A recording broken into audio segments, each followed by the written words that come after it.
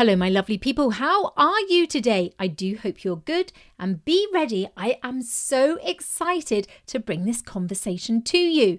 Welcome to, wait for it, my first listener episode. Now, if you're part of my mailing list, you'll know I sometimes ask if there is anyone you would like to hear from on the Next Chapter podcast. Abigail Rogers got in touch. Thank you, Abigail. And she said she wanted to know about being a surgeon, how someone decides to be one, and what life is like. Well, I am lucky enough to know the incredible Char Rajakaruna. He spent his childhood in Sri Lanka during the Civil War and is now a heart surgeon in our city where we live in Bristol. Now, Char is far too humble and modest to say, so I'll tell you, but he is one of the most respected heart surgeons in the world. He is so dedicated and passionate about his work, and he has saved and changed the lives of so many people. I knew he would be a fabulous Next Chapter guest. Char is such a generous and kind person, and his conversation was even better than I could have imagined. Char speaks honestly about what life really is like for him and his lovely family, and the importance of being surrounded by people you love who believe in what you do.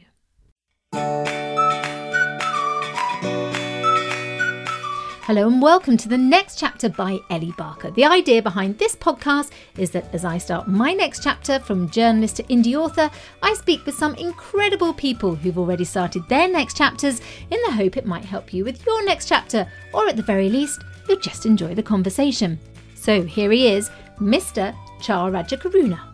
Char Rajakaruna, welcome to the Next Chapter by Ellie Barker. I am so thrilled and honoured to have you with me. It's a real pleasure. Thank you very much. I'm delighted I could join. Yes. And see, Char, this is very special because this is my first ever listener episode. So this is when a listener asked for me to speak to somebody. And so the listener, Abigail Rogers, wanted me to interview a surgeon. So thank you so much for stepping forward to the job. But you have an amazing story. So we're just going to get straight into it. So as ever, we start with your prologue. Now, you grew up in Sri Lanka, didn't you? I did. I was born in Sri Lanka, and at the very tender age of 2 and a bit, I was put on a plane and transported by an air stewardess, me and my little sister, to England, because my parents were in England by then, with my dad doing his specialist exams for him to be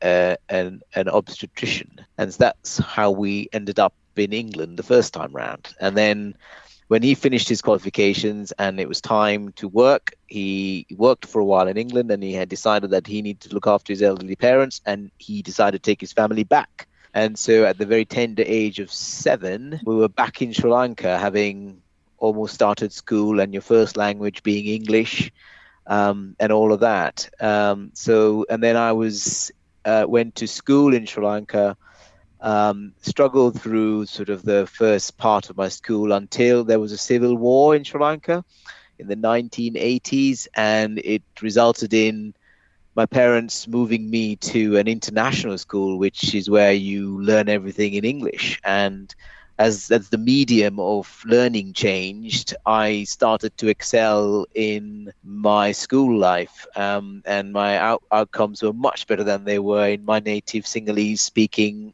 school. And that I put down to the fact that the first ever language I ever learnt and sort of related to people was in English. So off it went, and I went from there to a British school, did my British exams. So there, from then on, I was not eligible to do higher education in Sri Lanka, and again exported out to a British university, where I spent my undergraduate time in Leicester, and that's where it all started. Okay, right. So, Char, there's a lot. Now, we're going to go back a bit here because there's a lot to get through here. So, where, first of all, were you in England when you were 2? Where did you live in England then? We lived in Sutton Coldfield in Birmingham. Oh, wow. Okay. So, my goodness. So, you went from then Birmingham back to Sri Lanka when you were 7. So, obviously, you can remember that. I mean, what was that like for you to make such a jump at that age? Well, actually, I think when you're doctors' kids, particularly, where you go from one hospital to the next in your training times, and I can tell you the story about my kids a little bit later, perhaps, if it's relevant. you tend not to be overwhelmed by moves too much as long as you're with your family, I think. So I don't remember it to be at all nerve-wracking. In fact, I can't remember anything apart from going my first day at school when I got back, where I was plunged into what I would imagine for you would be like being sent to China to go to school, Yeah. and everything is in Chinese. Yeah. And that's how it was. I didn't really know much Sinhalese at that point. And I had to sort of have a buddy in school. So I don't remember it as a traumatic time at all. I just remember a happy start to school after a bit of a struggle with the language. I think that's all I recall. And you said you described yourself. You said you were a nice kid. I'm sure you were. And you were outdoors all the time. And you say you were very easy for your parents. Were you really, Char? Were you really easy for your parents? Yes, I suppose we always compare ourselves with our siblings and how much what the difference in management was with our siblings. So I have an older sister, and in comparison, I felt that my parents had to do very little to get me to do something. Therefore, I felt that their energy was spent a lot with them, and I was a very compliant child. It didn't take much energy. I had sort of an inner drive of my own, which was basically good for my parents, I think, in the end, because they didn't really have to work very hard to make me work hard. They didn't need to do anything to make me exercise, because I would naturally go and play. Of course, we didn't have televisions or computer games in Sri Lanka and when I was growing up, because the national TV wasn't a thing. The first thing I remember seeing on the television was the Diana and Charles's wedding when the television came out, and so so I was very outdoorsy and quite easygoing, a very sort of passive child who didn't particularly want for much. So it was quite a simple life. Compared to a 2 years ahead of me was a sister who had different demands.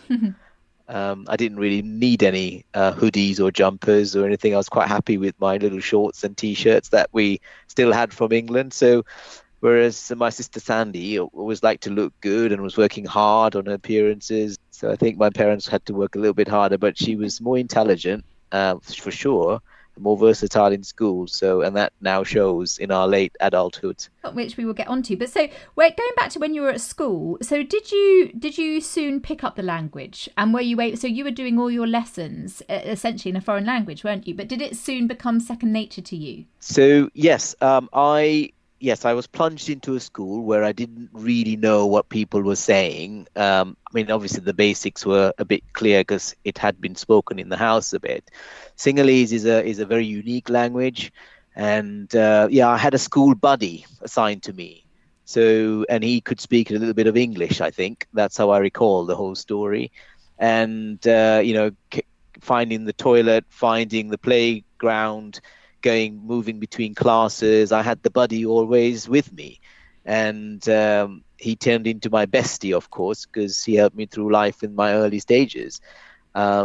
It was, but I think when you're that young and you have this sort of mixed background of hearing, obviously in my brain there was Sinhalese somewhere, because it wouldn't have been easy to switch in so easily.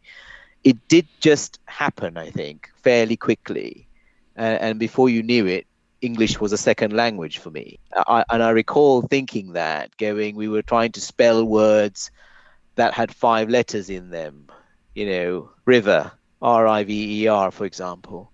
I remember that moment thinking, gosh, how far back I've fallen in the English language, having the only thing spoken then. And by the time you're 8 years old, you're now struggling to do the other language. So I don't know why but it's been taught in a different way as a second language by people who are experts in Sinhalese, as opposed to going to an English school, being taught English as a higher education. What did you speak at home? English mostly, right? Yeah, okay. Or Singlish sometimes, as we call it, with a little bit Singlish, with a bit of English with a bit of Sinhalese in it. Yeah, I like Singlish, like that.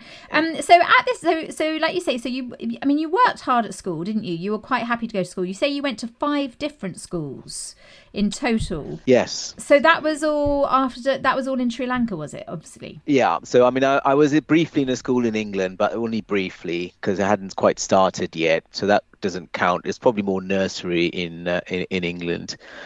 And then I went to my primary school and then a secondary school for about 2 years before the Civil War came along and all the schools closed down. And then I was sent to a different secondary school for GCSE, which was then O levels. And that was in somebody's house that had been converted to run a stealth operation for education, because during the Civil War, kids weren't allowed to go to school at that time. It was a very political thing, but the parents who could afford it and knew how to get your children there, we were dressed in plain clothes going to these other schools. That's third school.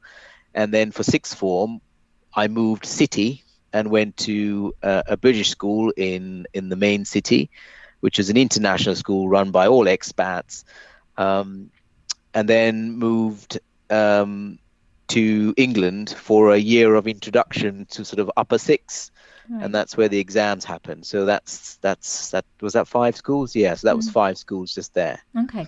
So I mean, we're going into your first chapter here, because you're saying, we're saying because you grew up in a civil war, which obviously for you, I suppose, I mean, I can't imagine what that must have been like.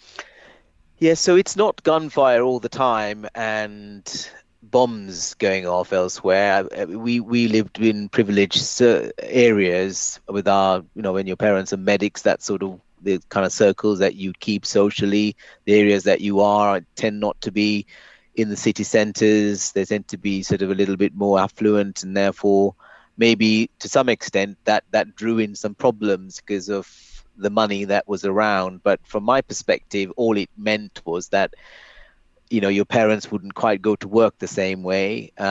They would, your schools don't function the same way. All the public transport and sporting occasions didn't happen the same way. And you'd see on the news that there was the odd, military exercise that was going on, and a bomb in a marketplace. It's a sort of a very dumbed down version of Baghdad or something like that. I think it's a lot. It wasn't as everyday aggressive, but there were big problems in the country. It's just not in front of my eyes. I never really felt the brunt of it. But we had things like families that belonged to certain ethnic groups that came and stayed in our houses for protection, because our houses were protected, because we were the majority Sinhalese Buddhist community. And the war was a Sinhalese Tamil war, which is to do with the southern Indian population that migrated into the northern Sri Lanka and wanted a separate state. That was the background to it. And in the medical circles, in the educated circles, all of those things didn't matter. It only mattered that we were friends and colleagues with each other, and my house was often full of families. And that was actually quite a joyous time for us, thinking back. So it was a militant time in the country, but as kids, you tend not to notice things unless a blast went off in front of you, which it never did. You never saw anything like that? Never saw anything. There were just multiple checkpoints. There were, just day-to-day life was a little bit full of checks and military presence, which was the norm for us back then. But there were no personal threats or encounters that made us feel unsafe. Okay. And no, but obviously you said you had lots of days off school. Yes. So, I mean, that was a big disruption, obviously. And, as kids, again, a bit like going back to our lockdown recently, you'll reflect on it in a very similar way. You were just there wasn't a school open to go to. And there was no provision for us to be educated in any other way apart from trying to find some other private arrangement. And always the expectation that schools could open any time. But it made it less and less safe to go to school because the teachers couldn't go. This was the problem with adults and different militant factions. So I think we just were at home playing, really, with no hope until there was some kind of arrangements made. But that's amazing. You say you went to a school that was someone's house. Yeah. So there's the head teacher, if you like to call them, had an ambition of creating a school that would deliver another curriculum almost, maybe IB sort of thing for the UK. They wanted to bring British Council some connection.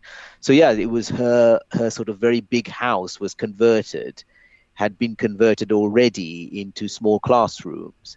And she was running a pilot program by the time, but then the demand for it came. And then suddenly, next thing you know, she had classes of each from kindergarten upwards. Right. But obviously, it was mainly secondary school that was running in the time I was there. I'm sure it exploded into something much bigger afterwards. In fact, I know it did. And really oddly, it was called École International. I used French for school, and I didn't have any French connection at all. I think it was just plucked out of the sky as a name. That sounded good, really. But yeah, so it was a fee-paying school Right. that was going. It was under the radar, not registered, private. And I remember there was no uniform. That was very important, not to have a uniform. We had to be dropped off discreetly as kids at the bottom of some road that you'd walk up and attend the school. Wow. And that's where I did my GCSEs or O levels at that time. Okay. Goodness me. And so obviously you say you enjoyed, you were very happy to go to school and you were always in the top set. Now, both your parents say are doctors. What doctors were they? No, my dad was a doctor. My mum was a teacher. Okay. So my dad was an obstetrician mainly and a gynecologist. It comes together, the two specialists. But his thing was fertility. I was a fertility expert, and we had a very busy practice. My mother was more a teacher at kindergarten level, but unfortunately didn't work a huge amount because of following your husband around, trying to get him to the various stages of his career. And that's very normal, I think, in medical families where the medic doesn't come out of university, become a doctor. It then goes through many, many layers of qualifications that each one sometimes involves moving. So, but we'll come on to that. But so at this stage, you thought maybe you weren't necessarily planning to go into medicine. You thought perhaps engineering. You were looking at something like that. So yes, I think when you grow up in a medical family, the one of the main things that happen is that they work hard to discourage you to do medicine because of because if your mother was like my mother, constantly at home without her husband and having to look after the two kids and whatever else that came with it, and the husband was out, getting another qualification almost, and then working on top. It wasn't something that they would promote as a way of making money. It was a passion. And so that's what it's always been, I think. And so if you don't have the passion and you happen to do medicine, you're in it for the wrong reasons. And because for the amount of time you put in per unit time, the amount of remuneration that you have in any field of medicine up to now is pretty poor. So if you wanted to make money, and that's the reason you went and got a job satisfaction and being good at something, medicine was not what you would choose to do. And my parents pointed me in the direction of computers quite early, but I had a very different idea, and I wanted to do engineering because I was good at mechanical things. I could take things apart and put it together. I got involved in car mechanics a little bit, so I've got this sort of ability to problem solve a mechanical or a structural problem rather than an electronic problem. So that was my drive, thinking, well, look, and in Asian countries and Asian civilizations, so I think they sort of do the doctor, the lawyer, all of those sort of top jobs seem to be the ones that they want to send you towards. And engineering, it's a degree, but it wasn't really one of the top two. And so it was an odd thing to want to do. But that was my natural tendency. Okay. And that's why. So my mother would tell me never become a doctor. And my dad would go, look, you just need to look at things that aren't this hard to do unless you had a passion for it. And so that was what I was grooming myself to be. Okay. Well, that worked out. That worked out very well. But so going on there. So you say you spent a year. Did you spend a whole year here in your sixth form in England? Yeah, that was straight into university. It's a sort of a pre-university step that you do to integrate back into the sort of educational world when you're destined for, if you've been in the English system, the UK system for a while, even in a foreign country, as in Sri Lanka, then as you come in, you have this sort of year of acclimatization. So it's like a redoing your sixth form without the exam, if that makes sense. Yeah. So that's all it was. It was just a softening up year. Okay. And then you applied to go to Leicester? Yes, I'd already been accepted to Leicester when I was coming over. So, so Leicester University was the place to be. Okay. And were you doing medicine, obviously, at Leicester? Yeah. So how then did you decide to go from engineering to medicine? What's changed? So it's one thing is it's all about your my A level times really. After GCSE or O levels, you have to choose, don't you, what exams you're going to take for your A levels. And I was terribly undecided on how to get the engineering thing done. Didn't really have anybody to ask. A career advice was not there at that time. So what I chose to do, instead of doing 3 subjects for A levels, I decided to do 4. And double maths, physics, chemistry, biology. Wow. So that's the combination that I wanted to do. And the reason I did that is because it's mainly, I think, engineering, but it gave me the fallback option of knowing what I knew how to do very well, which was potentially being a doctor, because it's in the background all your life. Everybody you know is one of them. That is sort of the whole world of doctoring it comes second nature to us. Even my sister, who's not a doctor now, I think that she understands the doctor world quite easily. So it was more sort of having a backup plan than anything else. But as I went through the year or two of sixth form, and I was getting closer to crunch point,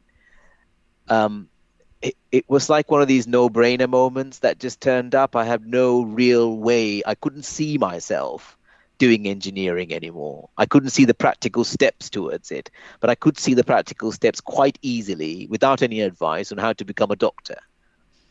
And that was literally it. And I just applied for medicine because I knew how to apply for medicine. I knew I had a better chance. I did really well at my A levels. And so, yeah, it was just one of those comfort moments where that's looked really easy and the other one looked really hard suddenly. And I haven't looked back on that decision and gone, oh, that was wrong. I just haven't. No. But what did your mum and dad say? Well, they're extremely supportive and secretly proud of me, I think, at the time. Even I think what it was they were playing reverse psychology at that point. I think they, pre that point. I think what they were trying to do is to discourage me to do what they wanted me to do. Right. Yeah. So I think actually, in secret, my dad wanted one of his kids to be a doctor, really, because it's the vocation that he would promote. And my mum was very proud of, the things that my dad had achieved and any other doctors she knew in that time. So I think, they never looked back from that moment. And, it's when I remember getting accepted to medical school, and I was off with some friends in my mum's car driving, and my dad was going the opposite way. He blocked the road to stop and celebrate in the middle of the road when he'd got the result before I did. So it was a big thing for him. Very emotional. Yeah, absolutely. And because obviously then that did ignite a passion, didn't it? You were saying that you need to have the passion for medicine, and you could I mean, what a tactic your mum and dad did there, but I mean it worked. It absolutely worked. So you came to Leicester. So obviously at this stage you're doing general medicine, and so you didn't know at this stage you wanted to be a heart surgeon. No, not at all. So I don't think I ever got into it with any idea of what I might be doing. I think all I said at the interviews was, it's a caring thing. I needed to do something technical, perhaps, in keeping with that engineering thought somewhere in my head. I don't really know. I didn't have any direction other than I was going to become a medic. So it was general. The first 3 years of medical school are pretty generic. You're going through. You're with sort of combination of dentists and doctors, wannabes, vets on the other side. You're learning the basics of the human and everything else that's attached to physiology, all of that.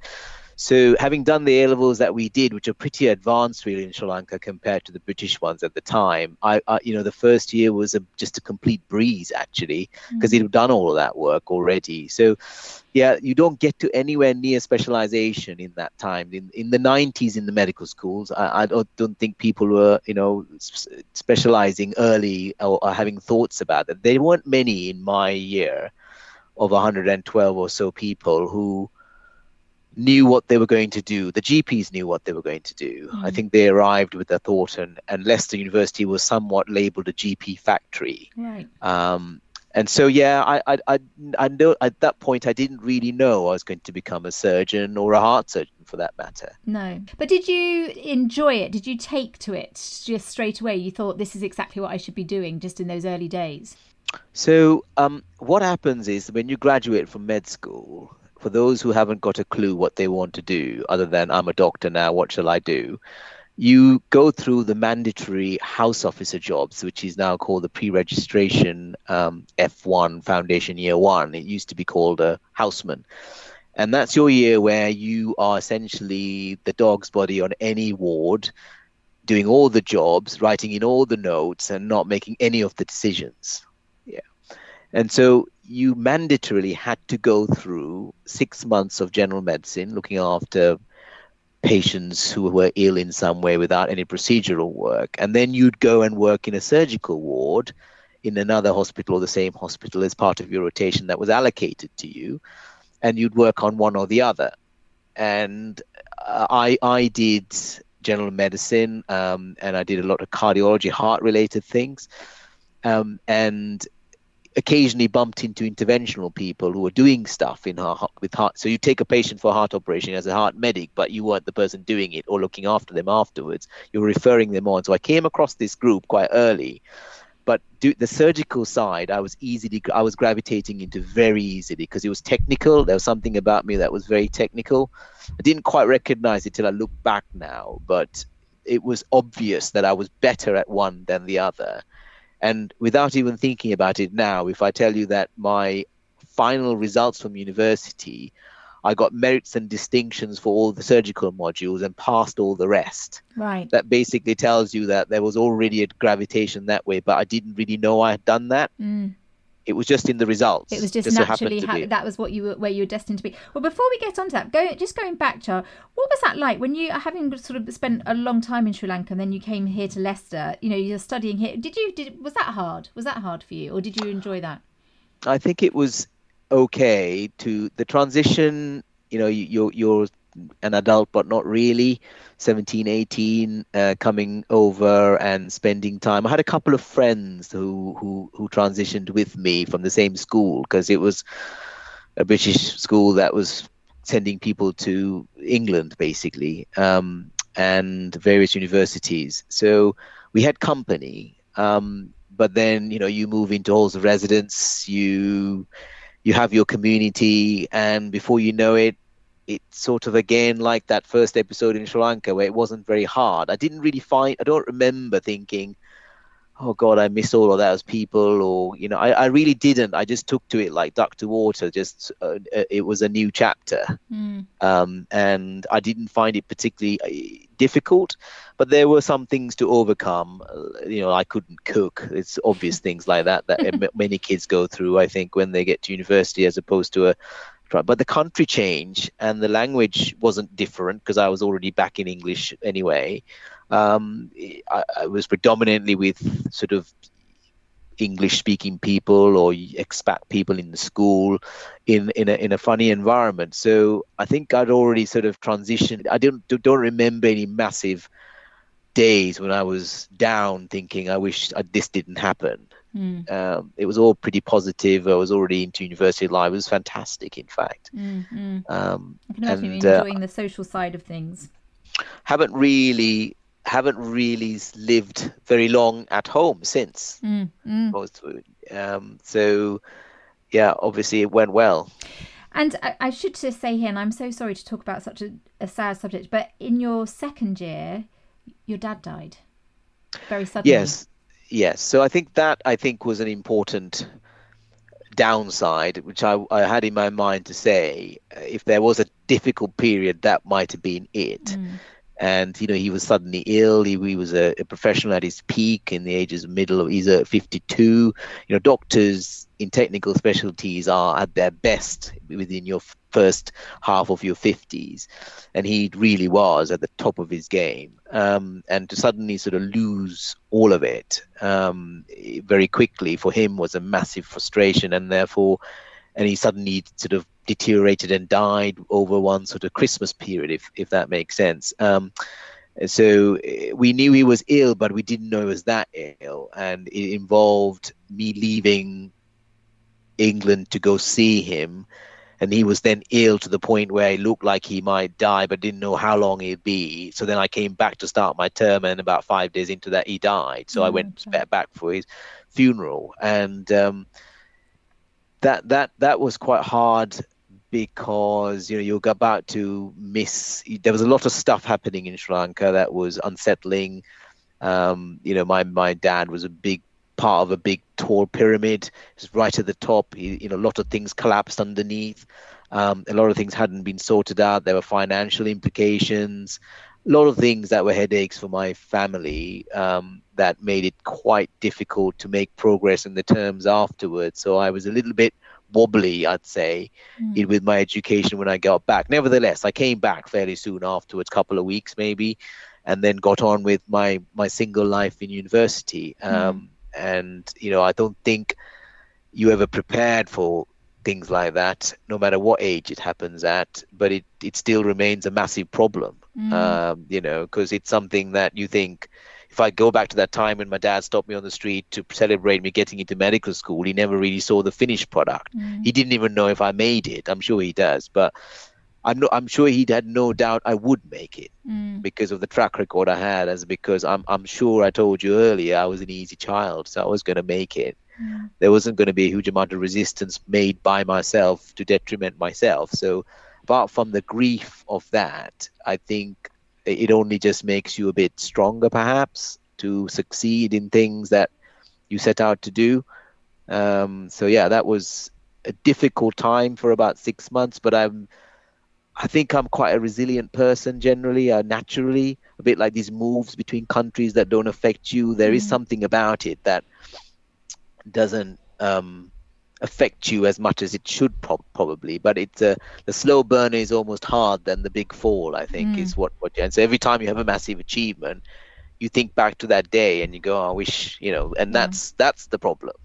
But it didn't affect my education, really. It didn't affect the way I was, who I was. It didn't make me bitter in any way. It was one of those things that I accepted fairly soon and I think maybe it was easier for me as a medic who knew the process of what he was going through. It was literally a thunderbolt from the past, and it was just and I wasn't living at home. I wasn't massively reliant on these individuals, at home.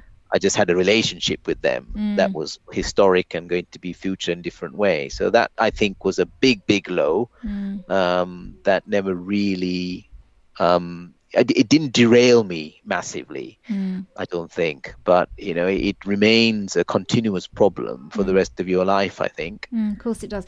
I'm a big believer that I'm sure he does know what you're doing. I'm sure, that's a whole different subject. But also, for you, the fact that I know how much your dad meant to you and you admired him so much. So I suppose he was always going to sort of live on in all the work that you do because you're so influenced by him and still are, I suppose.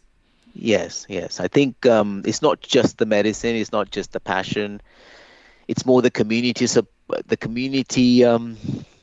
things, contributions that you make as a sort of a respected, wider member of the society. They look to you to more than just medicine when you're responsible to that level. And that's the kind of thing that my dad had in spades, and I thought I should do too. Apart from, I think I'm a better medic than him for sure, 100%. I've chosen something far more superior than that. Although, he made a lot of people very, very happy, when they delivered their babies, for people who couldn't have babies. I mean, we've got multiple families named after us, his kids in Sri Lanka, because they never thought that they could. But equally, he thought he was a surgeon when he really wasn't. And that banter would have continued for the rest of our life, imagine. So I never got a chance to do that either. But yeah, well, he'd be so proud of you because you did go on to become a heart surgeon, Charles. So you say, now I did have to laugh at this, that you came to Bristol. This is how you fell in love with Bristol, because you also, not only were you so inspired by the work here, but there were also very lovely ladies in Bristol. Which I thought, why would you ever want to leave? Exactly. The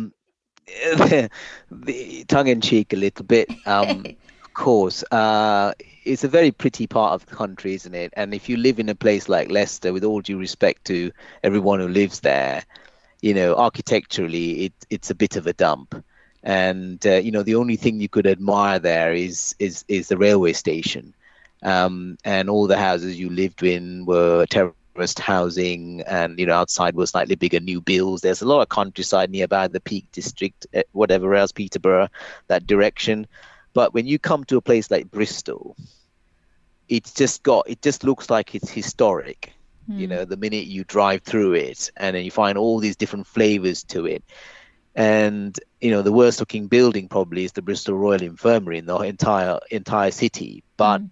there's so much going for it, isn't it? It's all packed, and there were some very pretty ladies. I remember thinking that's a big attraction. But it was a sort of I'd finished my chapter in Leicester. I'd lived there for almost 9 years, and I had to choose my next job. And in what we do in medicine is that when you choose to do surgery, you do a junior rotation in surgery, which involves a number of specialities. And my rotation that had been given to me, or the one I won in Leicester and its region, didn't contain cardiothoracic surgery, which is heart and lung surgery.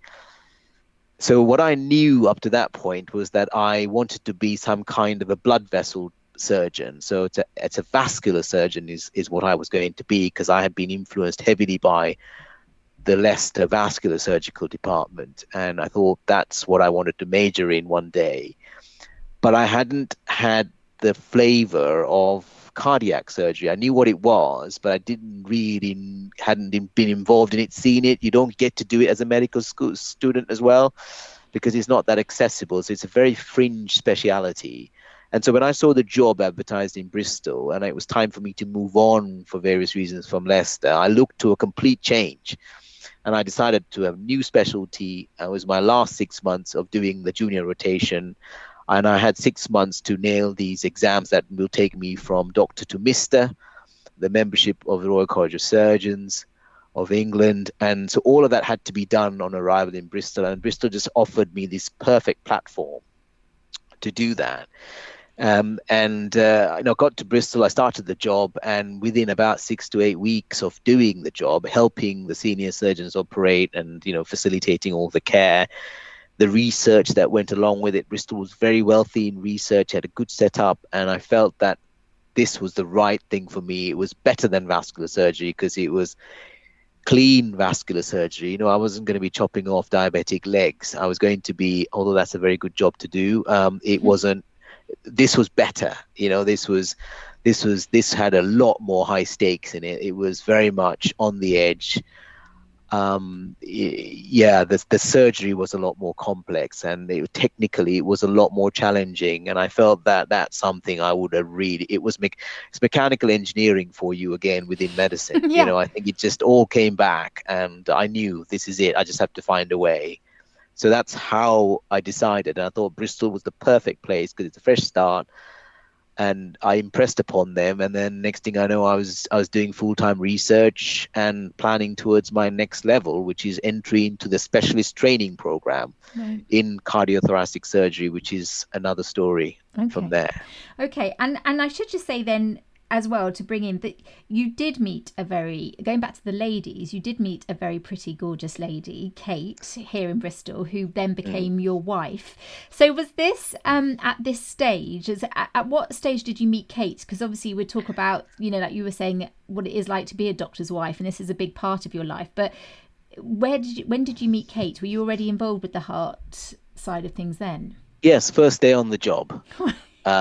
First day on the job, walked into this ward, and Kate was a very junior nurse on this ward. And I wasn't necessarily going to work on that ward, but that's where we reported to. And, so it was, I don't remember thinking, okay, well, look, and she definitely doesn't, but it was, I remember meeting her at that stage. And then, many, many months, maybe a year later almost, our paths crossed again, and we started going out. So our first night out, in fact, was the day found out that I passed my exams, and I was now officially a Mister. Right, amazing. And so Ashton Court ball, and the rest is history. And how old were you then, Charles? I think I might have been about 27 years old, 27, 28, That still maybe sounds a bit, quite young to me, yeah, to maybe a be a bit mister. younger. Yeah. So, so I mean, again, forgive my ignorance, but sort of to explain as well to everyone listening. So, the work that you do, I mean, obviously you've gone on. So, I know you're not going to say it, but for my lovely listeners, you're kind of as high up as you can get there. And Bristol is such an institution for art. It's sort of like a world-renowned place. So, how did you get to there then? From that day when you became a mister, how did you get to where you are now? Okay. So you have to, an aspiring heart or lung surgeon has to get onto this rotation that does heart and lung only, and it has to go through several hospitals if possible. And the biggest problem for me at the time was when I finished and I was eligible to the rotation in the UK. There were a fixed number of training slots in the country, so you can almost call, we used to call them prisoner numbers. There were a fixed number of slots in the country, and one had to graduate or die for somebody else to get one. And every year there will be a number of graduates and then go out to competition and then you get it. But unfortunately, when I first became eligible to it, I was not able, the training program was closed down completely with no recruitment for 2 years because the UK government thought they had too many heart surgeons and they needed to create more surgeons called cardiologists who did the stents for the hearts because that was the new technology out. So I spent 2 years in a job. So I then had to go from Bristol to London, where they offered particular job where if I did it for a while and I managed to get onto the training program afterward, they would recognize the time as training. So I went from Bristol as my first year registrar. This is called registrar training now. So you go from a houseman to your junior membership, which is your senior house officer or the SHO level. And then you jump onto the registrar rung. And when you get onto the registrar rung, then you're in training. That is proper focus training. Now you're destined to become something because you've got one of these numbers. And I didn't have one. But I went and did a job where I thought I could springboard from there. So I went to King's College Hospital in London, where Kate and I moved together. And then we moved a second year to Brighton, where we had our first son. And so I was in my second year pretending to be a heart surgeon trainee, not really sure getting the training program. And then suddenly the training program opened because they'd realized that that was a miscalculation. They needed more heart surgeons and 5 spots opened up in the country. Wow. And I went for national competition and I vowed to myself that if I didn't, by that time, I was so sick of medicine. I was thinking of getting a job. Well, look, I'm back to goal number one, making as much money and being satisfied as possible. And this is not satisfying me anymore unless I got to do it properly. So I shall give it one more go to get that number. And this was it, this one time. And if it worked out, it worked out. If it didn't, I'm out. And I was going to become a medical advisor to a drug company or something. I was going to go transferable skills, recruitment company, something innovative that medics don't know how to do outside. So we didn't really know what to do, but I knew there was something else I could have done. I did not want to become anything other than a heart surgeon at that point. And this is after you've had a child and your destiny is not certain and you do need money at that point, don't you? So I was lucky, or I worked quite hard and I was good, one of the two, or a bit of both. And I got one of the 5 slots in the country. Wow. And you were also not allowed to choose where you go. So you rank what you want to do, where you want to do it. And I ranked Bristol as top and of my choices. And there was one in Bristol. And there were 3 up north, and my wife would have refused to go there. And then there was one in Papworth, which was in Cambridge. So I ranked those 2, 1 and 2, and I got my number 1 choice. Amazing. And before you knew it, you're back in Bristol. And then I got my prisoner number. And so the story behind that is my mother was really concerned that I was going to not be a doctor anymore, having sort of achieved so much with me as far as she was concerned, that I was going to dump that whole thing and go and become a medical advisor to a medical pharmaceutical company to make lots of money and advise on trials. So it was as a big reward. When I got that prisoner number, my mum gave me $5,000 towards the deposit towards a car. Wow. And with that, I bought or my wife bought a Z4 Coupe BMW, which Yeah. I still drive to Yes, you this do. day, I which didn't was the realize that. reward from my mother for Wow. staying in medicine. And she Ah, didn't care what kind of medicine I did. She does now, but at the time she just wanted me to remain in as a doctor and making that contribution. So yeah, that's how I got back to Bristol. And then we all moved. We went to Plymouth because that was the part. Next move was to Plymouth for 2 years in Plymouth, where I did 2 further years of training there. Then back to Bristol for the last year of training. And then traditionally, if you want to get a job where you want it, when you want it, you've got to do what's called a fellowship beyond that. So we as a family went to the United States. We went to Yale University, which is well known for major aortic surgery. It's a sort of a flagship center, and I got a fellowship there. And I spent a year there with a very famous professor who educated me in a sort of another level. I did things far more frequently than I would have done in England. And before you know it, I had a pretty good CV, and I came straight back from the United States back to Bristol to finish my last month of my prisoner number. You have 6 solid years to finish that all in, and if you don't, you're out. So I had to finish my last month, and Bristol just happened to have a temporary vacancy called a locum job, and they put me into that locum job, saying, "Yeah, do this for a while till you find a real job." And then I went for full competition when the job came up, and I was employed. They snatched me up again, having realized that I was good for it. So wow. they needed succession planning, needed someone like me who had my background of training and I guess perseverance. And so, I became a senior lecturer at the university, and so back to the start again. My goodness. And I chose to live in Bristol. How old were you then?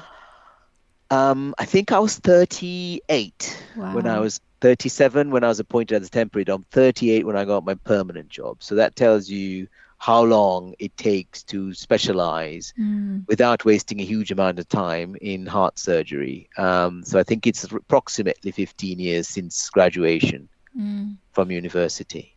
And can I just ask you, when you say prisoner number, what does that mean? So there's a finite number of training spaces in the country for heart and lung surgery, and each one of them is numbered, called the national training number. Right. And like prisons can only hold a certain number of prisoners. Yeah, you can't overcongest a prison. You can overcongest a hospital, but you cannot put more people in cells. It's a fixed number. So all prisons have prisoner numbers, and one prisoner has to leave before a new one can come into a full prison. It's very similar for heart and lung surgery. You had a fixed number of training slots in the country, in the UK, and one of them had to graduate or die for you to get liberated one and then given a prisoner number. So the national training number was well known as a prisoner number within our circles because it's a prison sentence. You're in. Once You're you're in, you in. can't get out, and No. there's not a lot you can do after that. Oh, goodness me. But Charles, so to explain, I mean, I know, I hear some stories about the work that you do now, but what is your kind of speciality, sort of in layman terms, for the lovely listeners to understand? So heart surgery involves fundamentally 5 or 6 major heart operations. There are things that can go wrong with the heart for either reasons that you're born with them, abnormalities, or you acquire them because of various environmental, family, lifestyle reasons.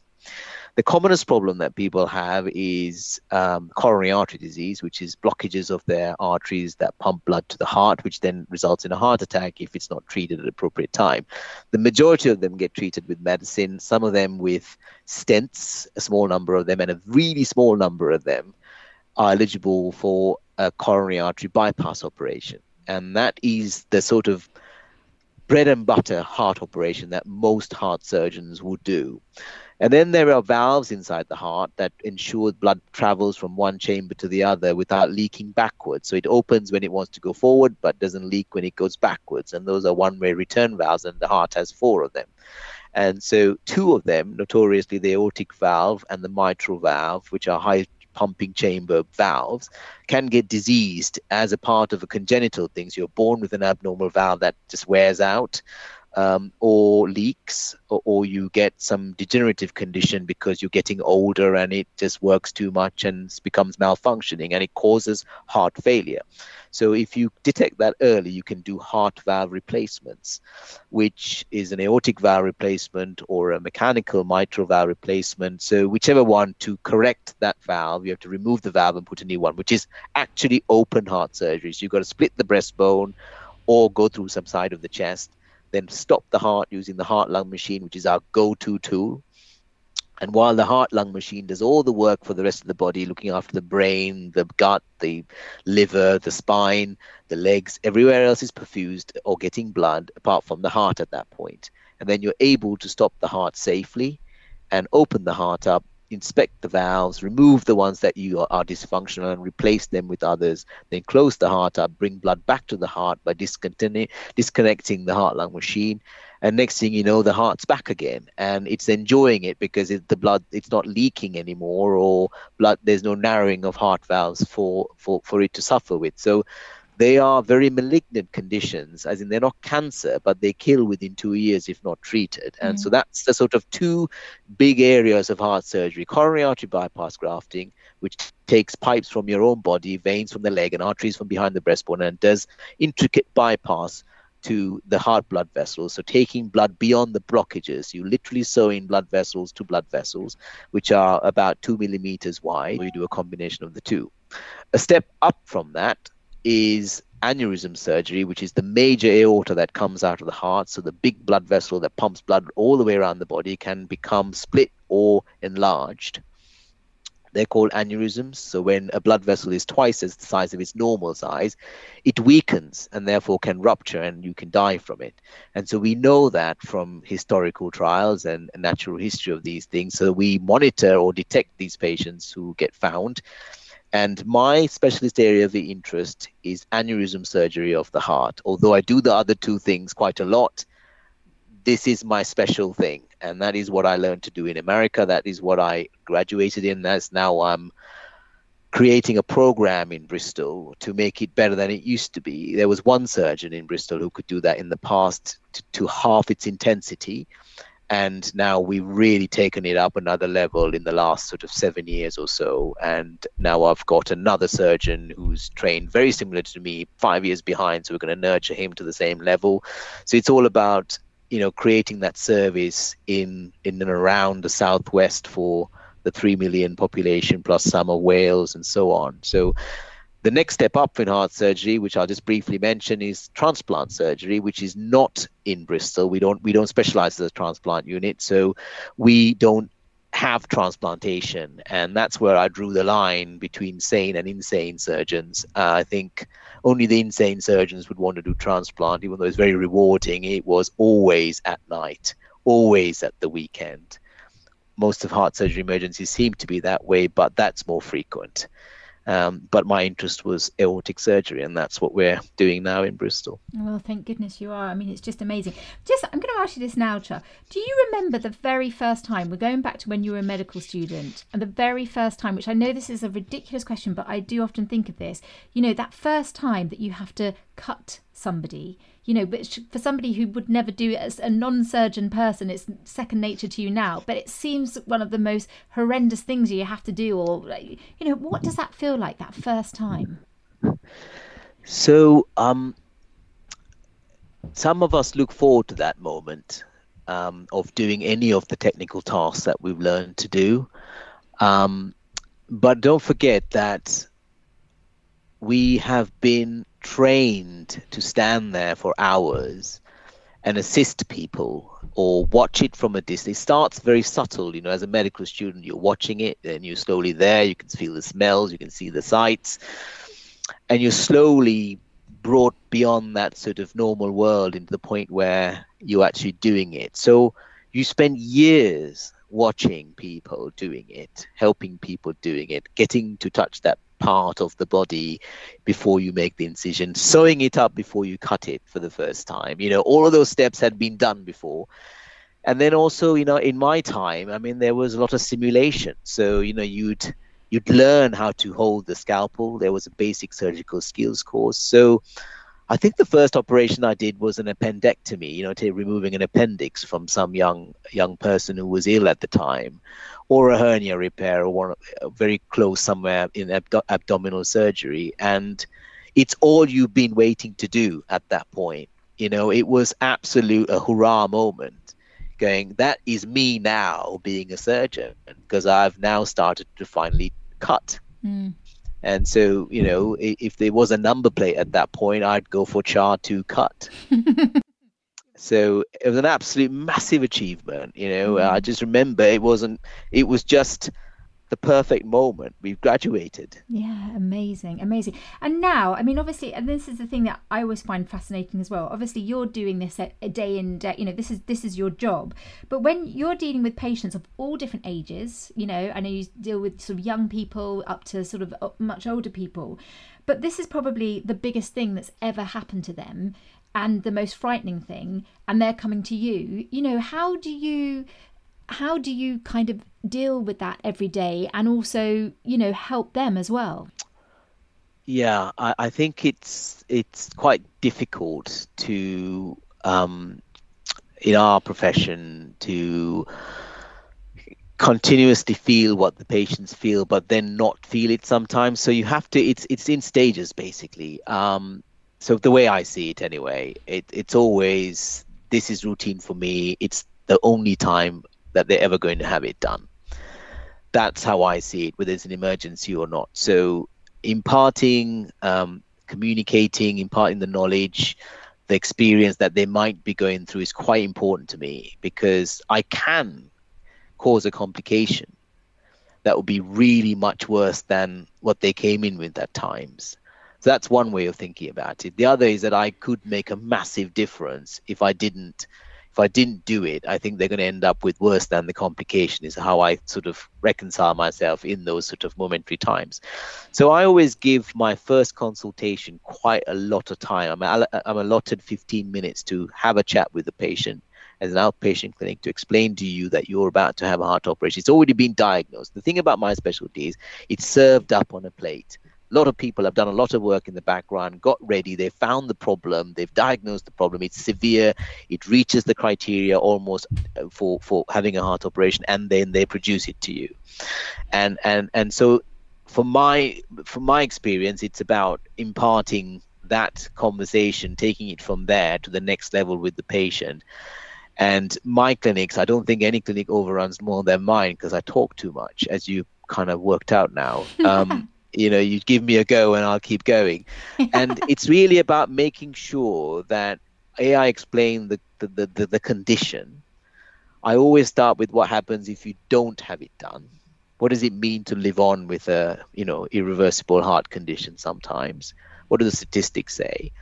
And what could happen if you did have it done, and what the experience would look like from my perspective. And I always sort of put it like, if I was going through it, or if it was my father going through it, depending on, or my grandfather, depending on the age of the patient. As you say, there's a variety.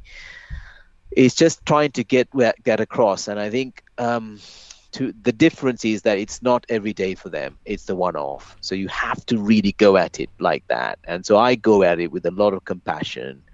And doing the operation is the easiest bit out of that whole experience for the patient. It is the bit that they think about the most.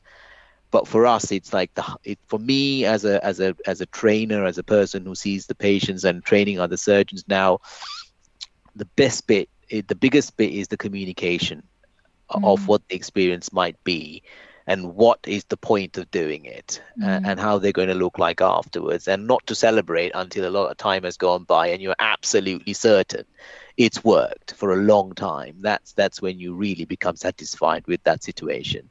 And that's what it takes, I think. What is that feeling like when I mean, I know, you've saved people. I have heard the stories where people, younger people as well, you get called. And again, I mean, we will talk about this, but with your lovely wife, Kate, this is a big thing for your whole family, isn't it? You're called in the middle of the night and you go. You can't just sort of switch off. You're going to go. But then you save someone's life. I mean, that person would have died and you have saved them, and then you see them a few months later and they're looking very well. I mean, what is that feeling like for you when you see that person? So first of all, it's always relief. that you've pulled it off again because you know about all the bad things that can happen more than the patient does. And so that's the first thing that comes to mind. And then you start to sort of ask them, explore about their quality of life and symptoms being there or not just being alive, being able to go around, drive, ride their bicycle, all the practicalities. It just is a massive achievement, I think, sometimes. And you're overwhelmed about how we are able to do that. And it is the next motivator for the next day. So that's the whole point, is that, when a failure takes you a long way back, but the triumphs as they come along, and then thankfully there are a lot more positives than there are negatives, it does generally make it all worthwhile. And when you come home and you tell Kate about it, of course, Kate has some insight into it, and so do my children now. And then you can talk to your mum on a Sunday and tell them about this sort of 38-year-old lady with something. You'd go on about some story to them. Naturally, that's what I tend to do. I seem to be living it all the time. And so it is just a way of life. And as my mum told Kate before we got married, are you sure this is something you want to get into? Because it's just he's never going to be there, as her husband wasn't there. I think she knew that that's the kind of lifestyle that we will live. But the question was, I think it's worth it for everybody in my family. It's a contribution from everybody to that person, isn't it? And that's what I think they feel quite good about it. Yeah, it's very special, Charles. What's the longest operation you've ever done? I think it probably is about 14 hours. Wow. These aneurysm operations can go on for quite some time, especially when they present as emergencies. And the critical thing, the coolest thing I would say about my job is and not many heart surgeons would say this. I have a heart-lung machine that I can use, as I've alluded to. Everybody uses it, but we have the ability with that heart-lung machine in a very special way to cool patients down, their body temperature from 37 degrees down to 19, let's say 25 degrees, so quite cold, where your body function cease to happen anymore. And you can go into suspended animation, and a bit like turning the radiators off in the house in order to repair the system, you're able to stop the blood flowing around the body completely for a good amount of time for you to conduct an operation on all the pipes and restart. So you can detach the blood vessels to the brain, for example, and reattach them all back without any blood flowing through them at the time. And that's called deep hypothermic circulatory arrest, or moderate hypothermic circulatory arrest, which is arresting the circulation in hypothermia, so cold. And that's very protective. And so that is something in my specialty, within my focus of the aorta, I use quite frequently. It can be quite damaging if you don't use it the right way. So having a team of people who can successfully carry that out over and over and over again, with the results we get, I think is a massive achievement for us. And we use that technique to save a lot of patients in certain difficult situations. But that, I think, we're cut above the rest with that one. And the way we do it in Bristol is pretty amazing. Got a pretty amazing team. And so, yeah, that's something I would boast about quite a lot, actually. Quite right. That is cool, Charles. That is particularly cool. If you're doing a 14-hour operation, I know these are details, but, do you eat? Do you eat in that time? And how do you concentrate on something so, intense for all that time? Yeah. So with us, because of all of our training that I talked about earlier, one of the things that you've done a lot of is standing about watching other people do it for absolute ages until you got your turn. And when you got your turn, you're doing it, and other people are watching you. So you continuously go through this process of endurance. That's, I guess it's a fighter pilot mode, if you like. You've got the biggest bladder in the world at that time. You don't seem to feel anything other than the operation that you're doing. So that's the first thing. Second thing is you have a team of people. So it gives you an opportunity to lift your head up, have a chat somewhere while something else is going on, because various other people do parts of the operation. And the 14-hour operations always have a period of hypothermia, and so cooling down and rewarming, that's a very slow process. It's about an hour each way. Right. And when you're doing that bit, you're sometimes not working physically, you're standing or sitting down, or you're not actually intensely going, because that's a step that you have to get to. So you get a couple of breaks and you can scrub out, leaving members of your team in. And then you suddenly realize, oh, I need to go to the toilet. And I didn't know I needed to go to the toilet, but I did. Or you didn't go and eat some. So you have 3 opportunities to junk in that 14-hour operation. One at the sort of start beforehand, you preload, and then whilst you're cooling down, you have second junk break. So that's crisps and something else. And then when you come out, you go and eat another thing afterwards. So you get plenty of opportunities to eat and drink. And it's when people get the dominoes in, and there's a special account for that operation. Hang on, Chad. These heart surgeons eating dominoes and crisps. This is a scandal, but that's a whole nother topic. And do you, when you're doing it, and the relatives are sitting outside again, it's hugely unimaginable sort of anxious time for them. Do you still get nervous now? Yes, always. I think they're just difficult scenarios appear all the time, and there are nerve-wracking points in every operation. Not most routine operations have little nerve-wracking moments, but I think the more you do, the better you get at managing that. And that's when I meet when people are in their 50s, I think when they're really hitting it out of the park. What I mean by that is that I think you're not worried about it anymore as much as you have been before, and therefore it seems to be when you de-scrub afterwards, it's easier. So I think it's getting easier and easier to manage the enormity of what you're doing as time goes on, because you've just flown that plane a few times more, and you've got more air miles under your belt, and therefore you're sure of your team, you're sure you're going to get off, you're sure you're going to cruise, and sure you're going to land safely. And I think that's the confidence you get with time and maturity, I think. Before we move on to the next section, I mean, obviously, like you say, you've got 2 sons, 2 gorgeous sons. What would you say, would you want them to be a doctor, or would you not want them to be a doctor? I think I would start from the same position as my parents did, not intending for any of them not to go and become a doctor, but I think it has to be something that they decide to do by themselves, because it's the only one thing that they know how to do, perhaps like I did. So I think they have seen what I go through, and I don't think they see it as a very attractive way to live.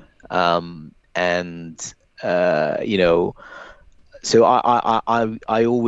they obviously admire what I do, because it's clear that they talk about it in that way, and that's the way Kate describes it. But I don't think I'd necessarily be influencing them in that direction. But I secretly might want one of them to do it too, you see.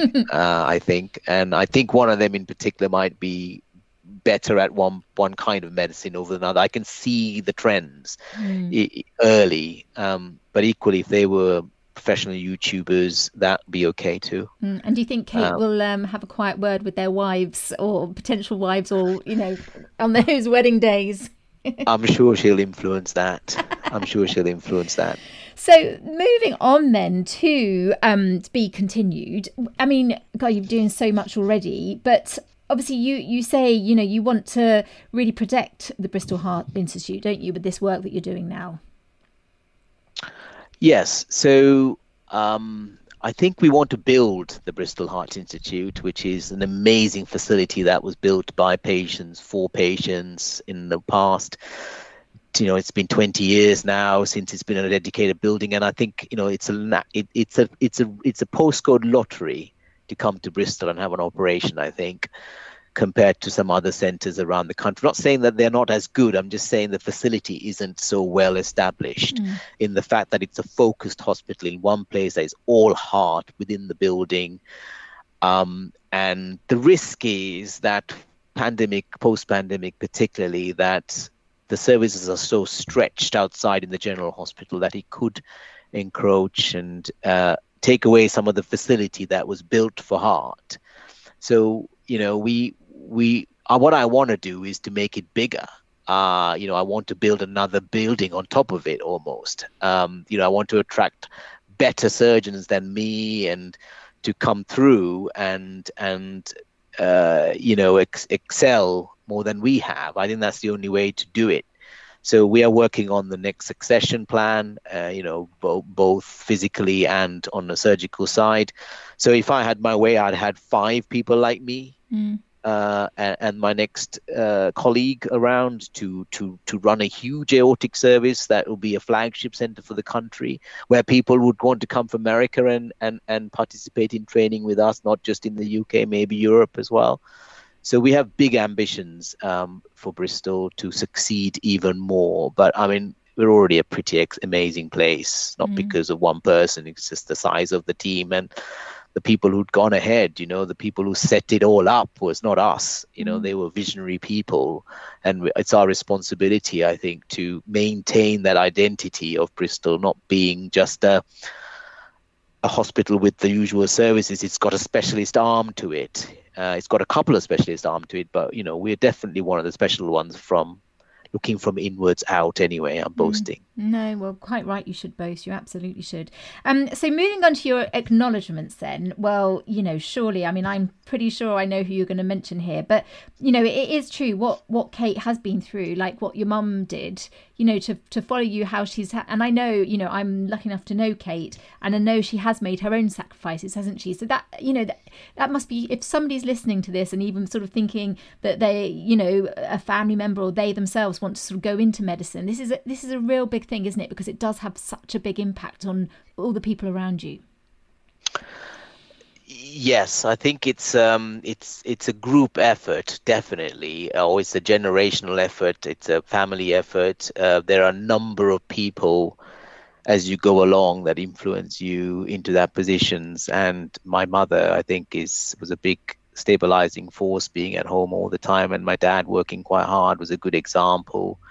But then you sort of graduate and you become free of that crowd, and then they take you your next chapter, and then you find somebody else to lean on who give up everything that they know that they do. Kate was a very specialist nurse going going to have a big career, who sort of paused it entirely.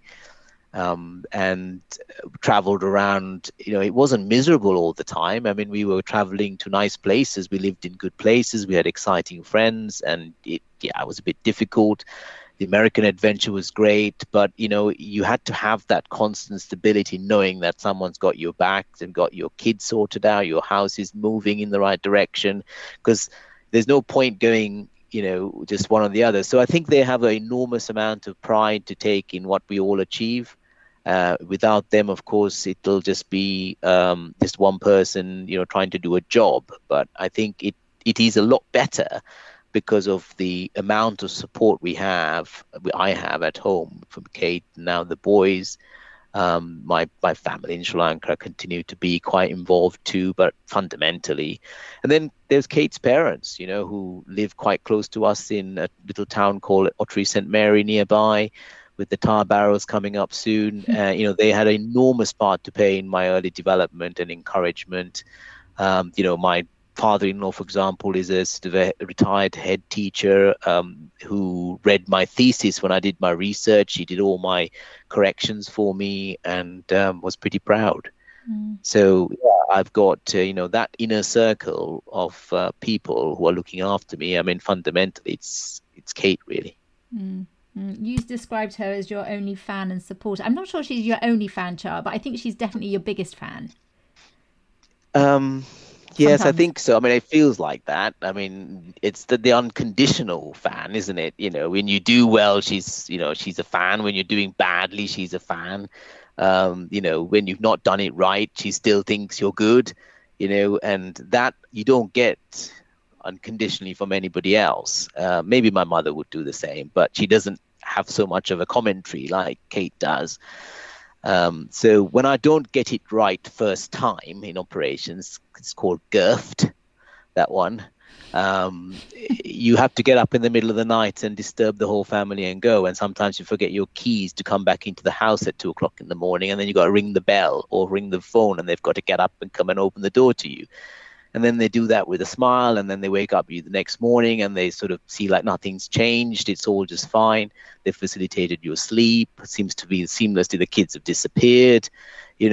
Everything has just happened while heart surgery happened too. And that, I think, only happens when you've got the kind of support structure that I have. I think I haven't really talked about the pivotal role my very professional sister has made in my career. And it starts back when I changed from my second school to my third school. And I moved cities when my mum moved with me to go and live in an apartment in a different city, leaving my dad and my sister behind. So at that young age, she was a sixth former too, and she stayed behind and essentially kind of ran the show in the house in that time and kept it afloat till we finished that chapter, if you like, until we both flew away. But she's always been fairly close by and financially, looking to help if she can. She's the one who saved the money and I was the one who spent the money. That's how it always worked. And, now all these years afterwards, she takes a huge weight off us because she looks after my mother in not physically, but in every other way. She's the one who worries, is always there, and it takes a huge amount of weight off us because we couldn't carry on with all the things that happen that far away in the world, if you don't have these people. So I think, silently, she is a massive Rajakaruna fan. And if I didn't acknowledge her throughout this process, I think it would be not. I've just left out one of the most important parts. Absolutely. Do you think, Char, as well, the fact that obviously everything we've spoken about with your dad, it means such a lot to her to see you in medicine as her own dad was in medicine? Yes, I think it's both of her dreams have come true, really. I think she thought that she was going to be the doctor. She was always pretending to be the doctor since she was 13 years of age. And, and wasn't her calling. And of course, me making it and my dad, she's obviously she's a lot more emotional than I am. If you met her and you talk to her about my dad, because she looked after him quite a lot. She was very personally connected and affected a lot more without his support as she grew up. And so for me to achieve what I've achieved is definitely makes her very, very proud, I think, and she's sort of pretending to be my dad sometimes in the way she's did some conditional. No matter what I say to her, how rude I am to her, she will always turn around and say something nice to me and be nice to us. So she's extremely tolerant of us and our rat race of a life with our kids. And of course, she adores the rest of my family, which, she's longing to be next, really. How lovely. You are, well, you do make your own luck, but you are a very special family, you are.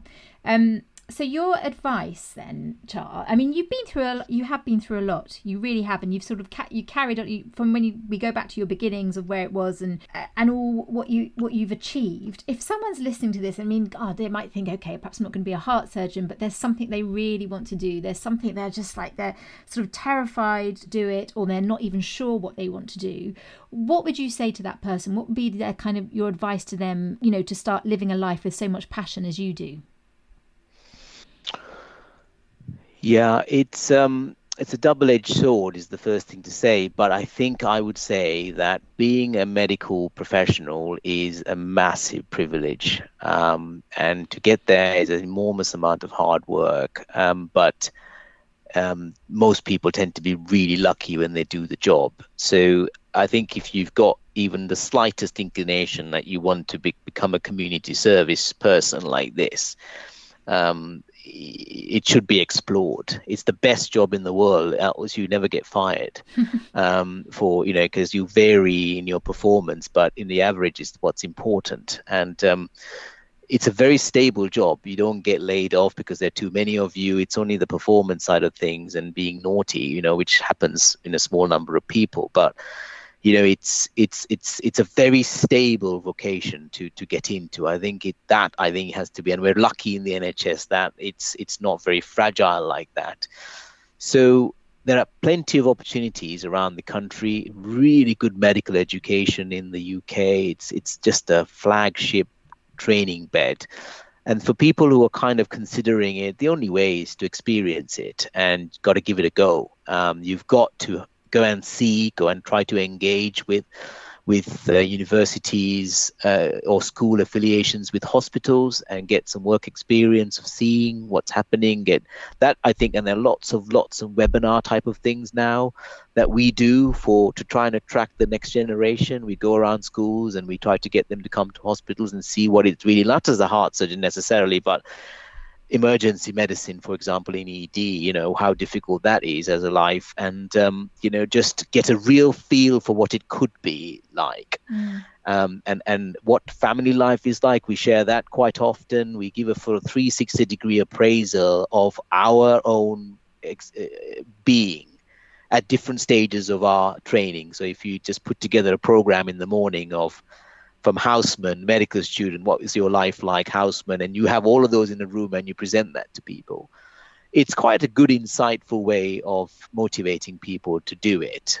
But fundamentally, I think you have to put them in touch with your patients, who then, or if they've been a patient before, then that's quite a convincer automatically. But if they see the benefit of, wow, that is what happened when you did that, that I think is the next level of convincing people that they're on the right track. And if you've been through that and you think, I want to do it, you're in the right job.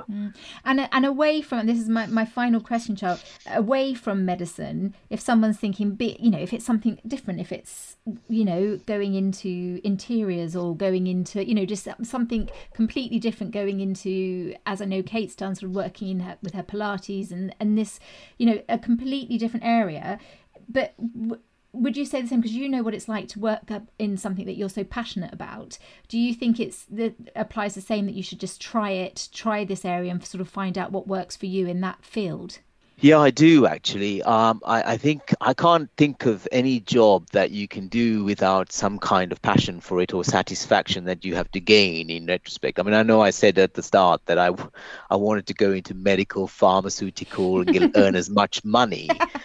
But, that's basically, because the salary system's different in that it's not community service, it's not being a civil servant. And that's what some people do. And that's great.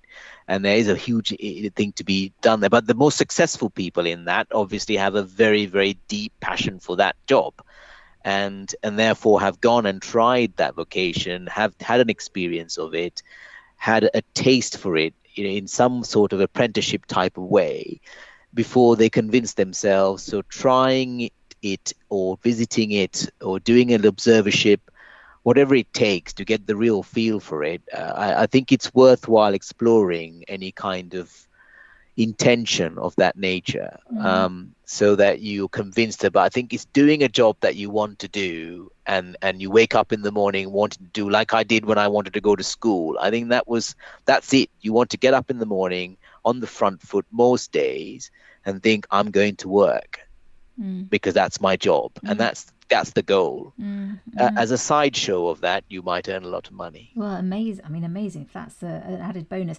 I love your final bit of advice. You said, measure twice, cut once, which is very useful in heart surgery and barbers. Is this true? Measure twice, cut once. Absolutely. I think just talk about bridge building or something, same thing with the design of a runway, for a new airport. I mean, if you got those measurements wrong, right, you're short or too long by some distance, aren't you? Too long perhaps isn't the problem with the runway. And it's the same thing in most things in life, I think, that have to be measured.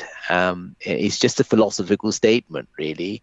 So if I'm going to say something, have I thought that through? And what is the impact of that statement? And did I really mean it? And if I thought it through first, then that's measuring the first time and then saying it the second time. So with heart surgery, you only usually get one go. You can have a second go, and then further it goes downhill. And so you have to come back from that. And that's really what resilience is all about in our world. So yeah, measuring twice and cut once means that you've given it a whole load of thought, and the chances of it going wrong are really small.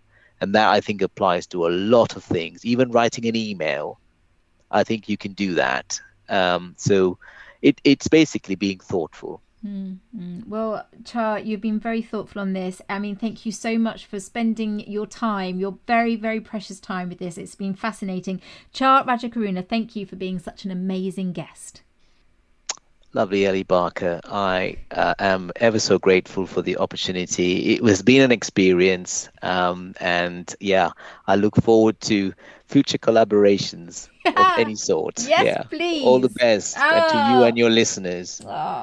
Well. I mean, I don't know about you, but I got a little emotional with this conversation, I don't mind admitting, to hear what does really happen, what Char and his lovely family go through to save lives in the way he does really is, well, frankly, beyond words. He knows how precious life is, and as he says, we have to find our passion. So there you go, you see, doctor's orders. Thank you so much to Char for spending your very precious time with me and for answering all my questions in such a thoughtful way. Thank you for being such a brilliant guest. Also, thank you to Abigail Rogers for asking me to interview a surgeon. I do hope you enjoyed it. And if there is anyone you would like me to ask to interview, well, just let me know. I can't promise they'll say yes, but I can promise I will try. Now, you can keep up to date with me at elliebarkerwrites.com. If you could rate and review this episode, that would be marvellous.